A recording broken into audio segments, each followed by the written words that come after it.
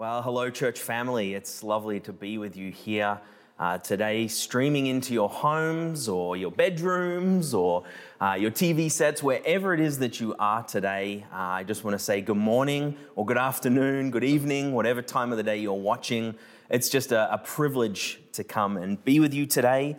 Here in Alberta, we are finally moving in some kind of direction towards spring after a very long winter time. For those who are watching, if there are any in BC, you're already laughing at us because you have had some lovely sunshine for some time, but we're really excited to be moving into spring, and it's a lovely day. Hope you're strong in the Lord, wherever you are watching from. And for those who are watching and are not familiar with who I am, my name is Matty, and I'm the pastor of our multi-site church in Bonaccord. I have been on staff here at the Father's House for 11 years. I can't believe it, 11 years. And it's been a privilege and a joy being part of the team here. And I want to send a big shout out to all of our people out in Bonaccord. If you're watching today, it's lovely to, I guess, not see you, but know that I am present with you in some way. And so I just want to say hello to you as well. I've been invited to come and share today the sermon as we have been walking through a new series. Pastor Greg kickstarted just a few weeks ago a masterclass on prayer. And who better to learn how to pray from than Jesus himself, who teaches us this incredibly rich way to pray. It is pregnant with meaning, and we have just began, as we have looked at the first couple of petitions anyway in the last few weeks just before Easter, learning a little bit about how to pray and what Jesus is inviting us to pray, considering the meaning behind what he's saying, and there is such depth and richness. Pastor Greg started a couple of weeks ago with the first petition, our Father who is in heaven, and he finished off with holy is your name, looking at the fact that as we pray those words, we begin to move from knowing God, I guess, from an intellectual place or a sort of a distant God to recognizing that he is our dad and he's a good dad. And there's this intimacy that is produced as we begin to see God, not just as this far off sort of being, but this very close and personal God who loves us and is intimate with us. And then we begin to look at learning to also revere his name in the same way, but by doing that, recognizing that we just get to sing praise to God, that in recognizing our intimacy with him, that at the same time it creates this thanksgiving, this wellspring of praise to worship God. Because it's as we do that, God is so good that he helps take our eyes off the problems and the anxieties and the worries of the world to say, God, holy is your name. Oh, there you are, God. You are worthy to be praised. You are good. And as we do that, this thanksgiving overflows and wells up in our heart, and it actually begins to produce peace in our heart and get our eyes off ourselves and see that the God of the universe is worthy of our praise. So many things are vying for our attention, distracting us. So as we petition God in that first sentence, we remember that that's right, we have an intimate relationship with a good Father. And not only that, we can begin to be thankful and just worship this incredible God. And then the week before Easter, a couple of weeks ago, Pastor Greg began to lean into the next petition, your kingdom come and your will be done. And we discovered that there is a kingdom of God. And there is a king of that kingdom, and his name is Jesus Christ. And we're invited to invite his reign in our life without any rival. And today, as Pastor Greg led us into that just before Easter, I want to lean into that idea of the kingdom whilst also opening up some thoughts about your will be done and what that means as we begin to pray those words. So how about before we start and we get going in this sermon, why don't we just take a brief moment to just pray together, to welcome the presence of God into our home or wherever we are, and ask that his peace would reign, and that maybe the Holy Spirit will just reveal a few glimpses of the goodness of God today and an invitation to follow and trust Jesus. Let's pray together. Well, God, we just simply pray that you would be present to us today. Wherever we are watching this from or listening, we just ask, God, that by your grace, you would come and bring peace and hope and healing to every part of us And that as we hear the words, Holy Spirit, I pray that you would transmit them the way that you would want to, and that you will open the eyes of our heart that we may truly see. And I ask these things in Jesus' name. Amen. Well, last week, at the time of recording, last week was Easter. And Easter is my favorite time of the calendar, for sure, and as a Christian calendar. It's a powerful moment for the believing Church of Jesus Christ because it's this moment in history where everything changed. Christ reveals himself as this victorious Savior of the world who conquered the grave and defeated the enemy, death, and defeated the power of sin that has kept us in bondage. He defeats it, and he rises from the grave, this victorious conqueror who has defeated the very thing that has kept us enslaved, giving us new life and a new hope for eternity. But today, as we remember Easter last week and we celebrate, I also want to suggest that the story doesn't end there. The story does not end at the resurrection. In fact, I would be so bold to say that that's the beginning. The resurrection took place, and that is just the beginning of the story for us. I believe that Jesus, when he ascended into heaven, he didn't just say, hey guys, just take it easy, relax, go about your day-to-day business as though nothing happened, and one day you'll die and join me up there, and then that's good. No, I actually don't think that's the message of Easter at all. I think Jesus, when his ascension took place, he actually, because of the resurrection, rehumanizes us with the resurrected breath of God that makes us alive again to be established on this earth to enter in to the mission that God has for us. He says, I'm sending you. And he also says to his disciples, now go. Don't just sit around and wait till you die and go about life as usual. No, in the resurrection, something changed. Something happened that the world would be a different place. He looks at his followers and he says, now go. Go and make disciples of all the nations. In their book, Encountering Theology of Mission, the authors Craig Ott and Stephen Strauss talk about this sending activity of God. And they say God's will is seen in Jesus, who was sent by the Father and sent into this world, who at his resurrection looks at his disciples and says, as I was sent by the Father, now I send you. And then he breathes on them and says, now I send you the Holy Spirit.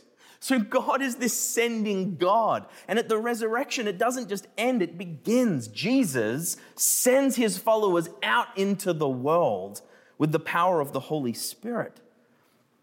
And this is what they say in their book. As the sending will of God was realized in the sending of the Son, so Jesus now sends the church. Through God's sending of the Spirit, the church is empowered to become his agents of mission. Indeed, the whole story of the Bible can be understood in terms of God's sending activity. See, God sends us out into the world now to become preoccupied with the kingdom of God, the way Jesus was. To lay down our old life and begin to move into this new, hope-filled, resurrected life in which we receive God's Spirit and get about the work of the kingdom. The kingdom of God, as we pray for it, reigns in our life, and Jesus is glorified through us and in us. For it is Christ in us, the hope of glory. Well, I'm going to tell you something. That's a pretty scary invitation for us, if we consider it, because it actually invites us to let go of control and trust God, to lay down our idea of our own kingdom and life, to follow God.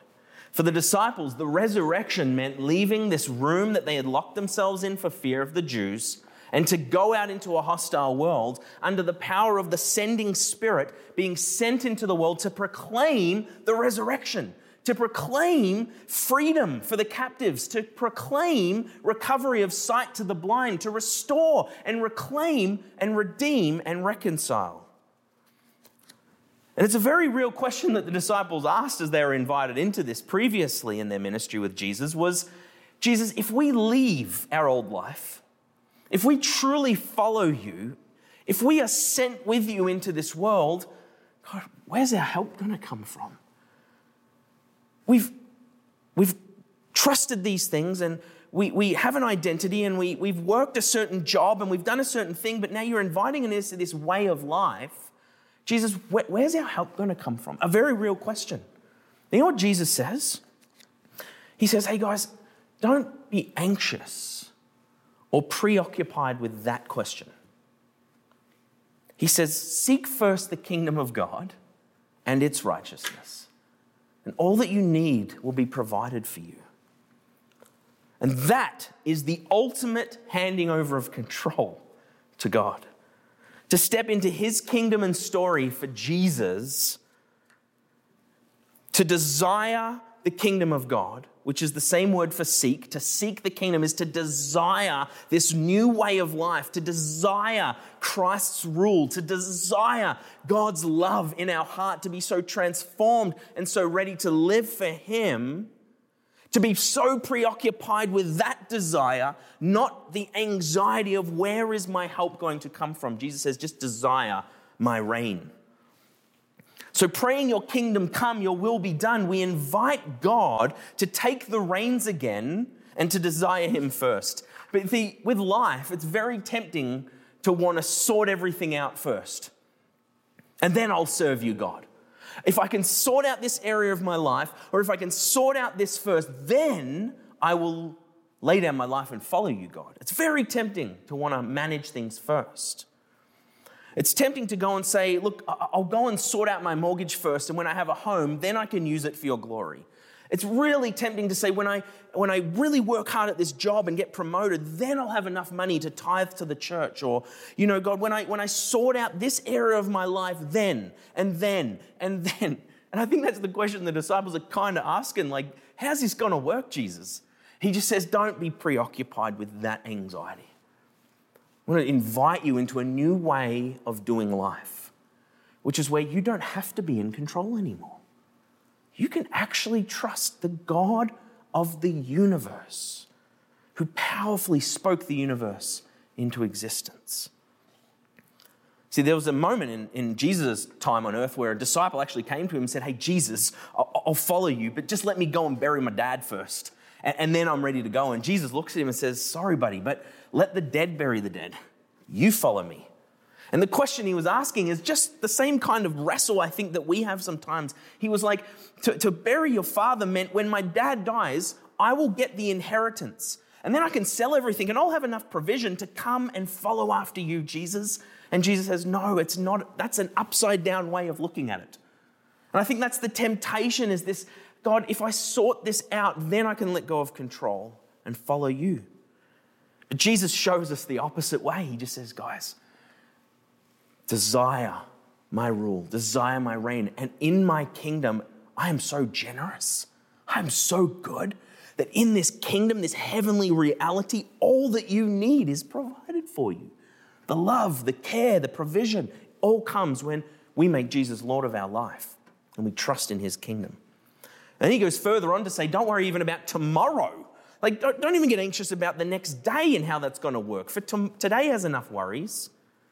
And that's what we'll probably lean into more eventually as we look at give us this day our daily bread in this Lord's Prayer, to look at what it means to trust in God's provision. But these are some challenging words to us as the church. I certainly find them very challenging to recognize that there are areas of my life I may control, but Jesus is inviting me to lay them down and trust him. Jesus invites us to remember this reality as we pray. Our Father in heaven, holy is your name. Your kingdom come, and your will be done on earth as it is in heaven. I think Jesus teaching us to pray this begins to help us focus what our desires really are. And Jesus actually shows us this example of what we are invited to pray. And the kingdom is pretty simple when you think about it. The word literally means king's dominion. That's what the word kingdom means. And the kingdom is really a place in which God's will is being done. And this is Jesus' preoccupation was with seeing what the will of God is done as he proclaimed the kingdom. And Jesus was the best example of the will of God in action. So what does it mean to live our life seeking his will? Church, I want to say something. I don't think it always means living in poverty or having not enough in the bank and scratching through life. I don't think it always means, just having $2 in your bank, or always having challenges in life, or always feeling like life is a drudgery and a pain and there's no joy. I think sometimes we feel like that to lay down control and trust God means living this kind of life where you're walking around and it's kind of boring and you never have enough money and your relationships suck. No, I think it's the complete opposite. I don't think it always means having these challenging things. I think to trust the will of God, to live into the kingdom and pray his kingdom come, and to have Jesus as Lord of your life, is to just say, Jesus, here it is on the table. I'm putting it all on the table, every single part of my life, and I'm just going to say, where is it you want us to go, King Jesus? What is it that you want us to do? Here's my life on the table, every part of me. Jesus, if you are the Lord of my life, then you are the Lord of every part of my life. You rule the kingdom, and I want to follow you because I've encountered your love and you have changed me, and I want to trust you. Here's my life on the table. Where do you want to go? In our life, my wife and I, Ashley, and our kids, we've tried our very best to live into this reality. And for us, it's asking that question all the time. God, where is it that you want us to go? Lord, what is it that you want us to do? And I want to tell you something. As we've lived that question the best as we can, not perfectly, for sure, I'm going to tell you something. The amount of houses we've lived in, the amount of cars we've driven, the amount of countries we've lived in, the amount of jobs we've had, because our focus isn't on a job or a title or a role, but literally laying it on the line and just saying, Jesus, let's go together. What does it look like? Now, I'm not trying to puff ourselves up and say that we're perfect in that. What I'm saying is there's this incredible adventure that comes when we learn to say, your kingdom come, Lord. Your domain, your rule my life because you love me so much. And your will be done, which means as I live into that, God, I will do what you want me to do, because what happens in that transaction is the very desires of God come into your heart and change your desires. And then you begin to live the desires of God, meaning you're ready for the adventure to go wherever God wants you to go. I just think it ultimately means letting a Lord of the kingdom have dominion of your heart, the place of your will, the place of your decisions. We lay aside our own will when we recognize the amazing love God has for us, and we learn to rest in his abundant and amazing love. For it's in that place of letting go that we embrace who God is, and that we live into what Romans says, that he has poured his love into your heart through the Holy Spirit. So when we pray, our Father who is in heaven, and we begin to recognize the intimacy of a relationship with the God of the universe, that he is not this distant God, but he's so close and he's good. Holy is your name. I worship you, God. I praise your name. And so because I know you now, God, and I have intimacy with you and I trust you, then come and rule my life. And don't just rule my life because you're a dominator. That's not the prayer. It's because God so loved the world that he gave his only son. God so loved the world that he endured the cross. God so loved the world that he set us free from bondage. And as we recognize that in praying, God, your kingdom come, it's him coming and pouring his love in our heart so that his love rules us. And then your will be done is saying, let that love that rules my will and my heart conquer the sin even in my own heart and lead me and rule me so that I can desire what you desire, God. And in that place, we begin to find our vocation, our meaning, our identity. Our life is found in the gospel. And when we do that, we find that God's desires become our desires. And as we do that, we realize that there's some incredible work to do. In the power of the resurrection, God sends us out to do his will. And his will is living into the desires of God, to follow after his heart and desires. And this is what we are, the sent out ones here on earth.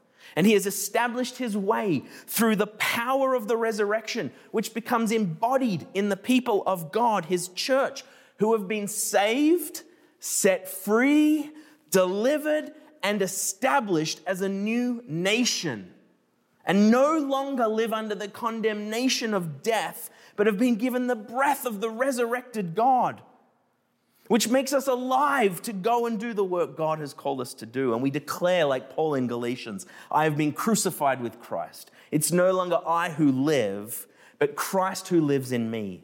And the life I now live in the flesh, I live by faith in the Son of God, who loved me and gave himself for me. As we discover this new life and purpose, this intimacy we have with God, and as we step into his kingdom and put it all on the table, and as we begin to move into living his will here on earth, following after his desires, we begin to see that the lost and the broken world can be reconciled to him. That's the will of God. 2 Corinthians says, anyone in Christ is a new creation. The old has gone, the new is here. All this is from God who reconciled us to himself through Christ and gave us the ministry of reconciliation. That God was reconciling a lost world to himself in Christ, not counting people's sins against them. And he has committed to us the message of reconciliation. We are therefore Christ's ambassadors, as though God were making his appeal through us. Did you get that? That this invitation from God to be sent out in the power of the resurrection, with the power of the Holy Spirit, sent out to go and be messengers of reconciliation, reconciling a lost world to God. And so we're new because of Easter, because the kingdom has come and we've been reconciled to God, and he sends us out to become ambassadors on earth. I'm going to tell you something, church. I believe that when we're living for others, when we understand that intimacy with God and that love that changes us, when we have this love for God and a love for others, we move into God's will. When we don't, we find there's death and not life. One of my favorite books called Man's Search for Meaning by author Viktor Frankl, an Austrian psychotherapist who was held captive as a Jew in the concentration camps in Nazi Germany in World War II. He spent time studying human behavior in the worst place, the concentration camp. And while I won't quote him exactly right, there was a sense in which, as he wrote his book, in one of the stories, he begins to explain how he observed human behavior. And he would observe that those people who were living for themselves, even in the worst place, a concentration camp, would be the ones that would die next.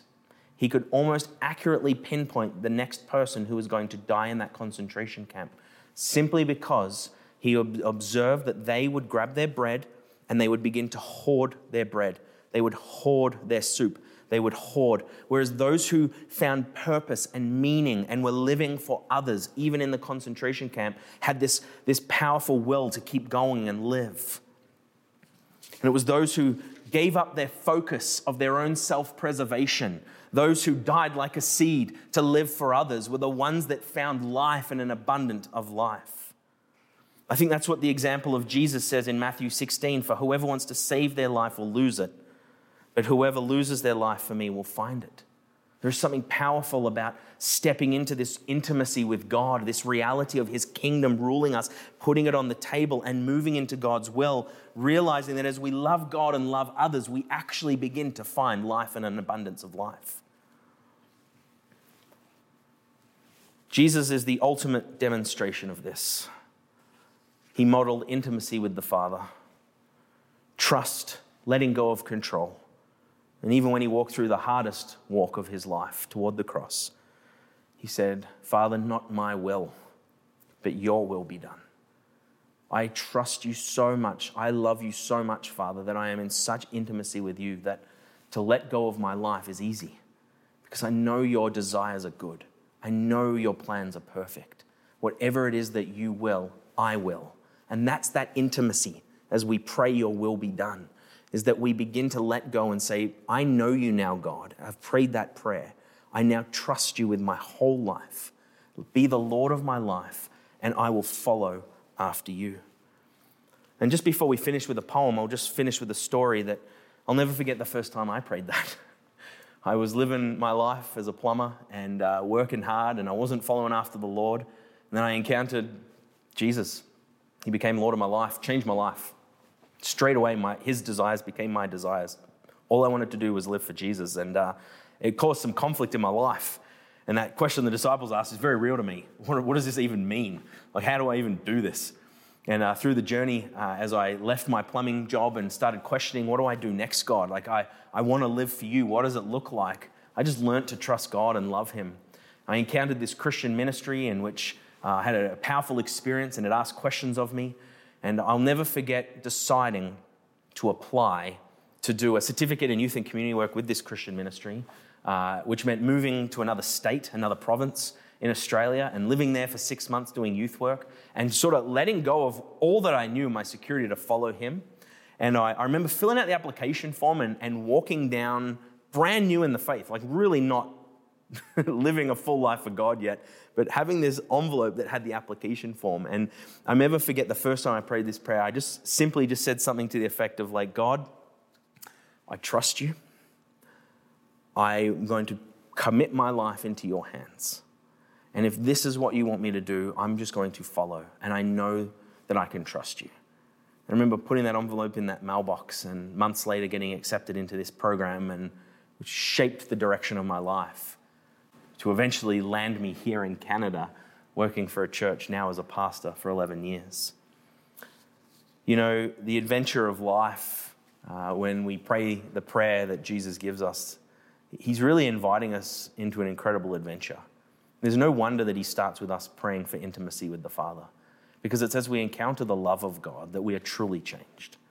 And it's not just about doing a job for God, but it's about inviting the King of the universe who wants to set us free from the things that enslave us, to release us and send us to live the life God's created us to live here on earth. And so as we come to a close in our message today, what I'd love to do is actually just read a poem to you.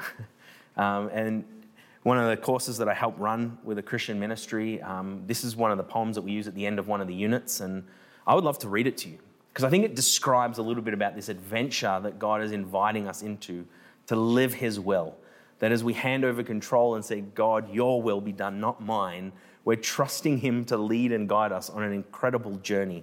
And so I'd like to read this poem. And so, well, I don't want it to feel awkward for you, but if you're sitting at home or on your own or wherever you are, even with family, I just want to encourage you as I read this poem, maybe just close your eyes so that you can not just be staring at me on your screen, but sort of just hearing the words and sort of beginning to ask God, what does this mean for me? So if it's okay with you, I'd like to just read this poem, and it's called The Bicycle. This is how it goes. At first, I saw God as my observer, my judge, keeping track of all the things that I did wrong, so as to know whether I merited heaven or hell when I die. He was out there, sort of like a president. But later on, when I met Christ, it seemed as though life were rather like a bike ride.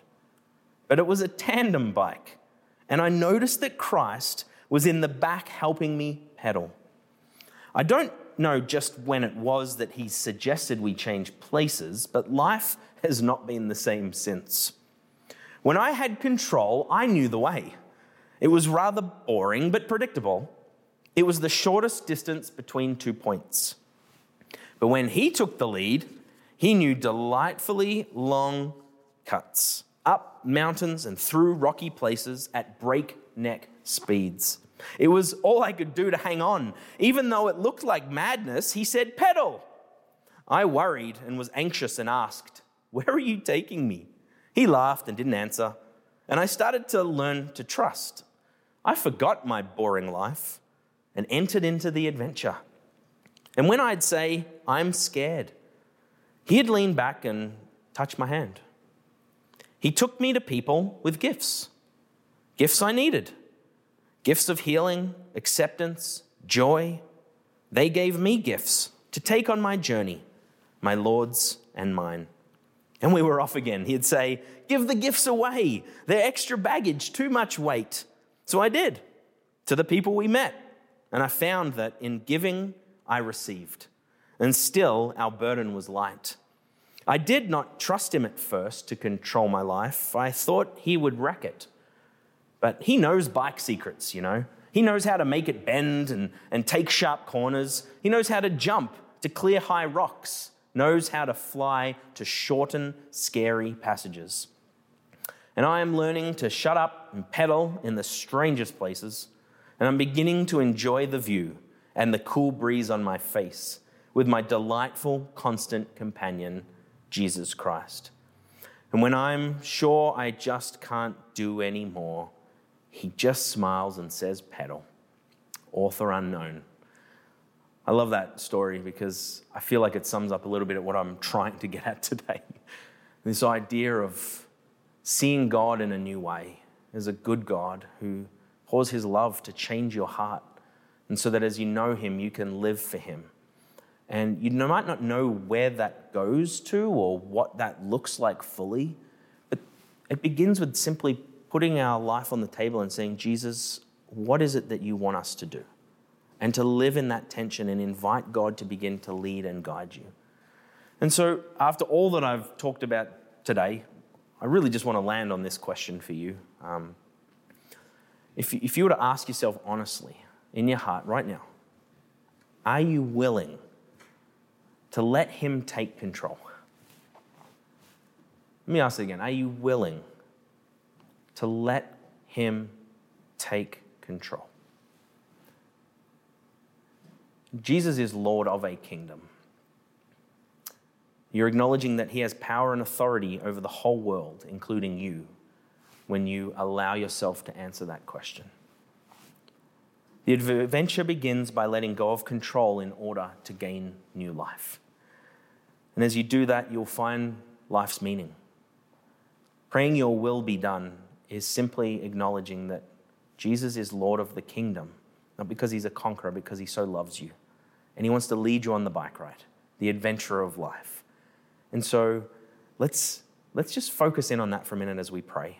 And if you've never prayed before, then I'll encourage you just to, close your eyes if you want to, or just be honest with God in that question, in that transaction. But the invitation for us today is to recognize that we're not just waiting around until we die. God is so good in the power of the resurrection that he wants us to go and live the life he's called us to live. So why don't we just take a minute to pray before we conclude our time together today? Well, we will start by just praying, our Father who is in heaven, holy is your name. Your kingdom come and your will be done on earth as it is in heaven. And God, as we live into the words that you teach us to pray, as we begin to learn that there is so much to live for here, Lord Jesus, we thank you for the way in which you so gently lead and guide us in this journey of life. And I thank you that what we do on this earth is meaningful, and that you are wanting to be on the adventure with us to set us more and more free from the things that entangle us and enslave us, to discover new life and new hope and power in the resurrection, to live the kingdom life, trusting and following after your will. And so we just pray for all of us here who are hearing these words and praying together, that God, you will powerfully move upon our hearts, begin to change the very desires that we have to follow after you and to learn what does it mean to fully trust you with our whole life and to let go of control and allow you to lead us on the journey of life. So Lord Jesus, we trust you, we love you, and we thank you for what you accomplished on the cross, and that you have breathed new life into us to make us alive again, and that we can find hope in you. Hope for today, hope for tomorrow, and hope for eternity. And so we trust you today, Lord Jesus. And we pray these things in Jesus' name. Amen. Well, thanks for being with us today, church. We hope that you are feeling strong in the Lord and that you'll be encouraged by the words that we shared together today. God bless you.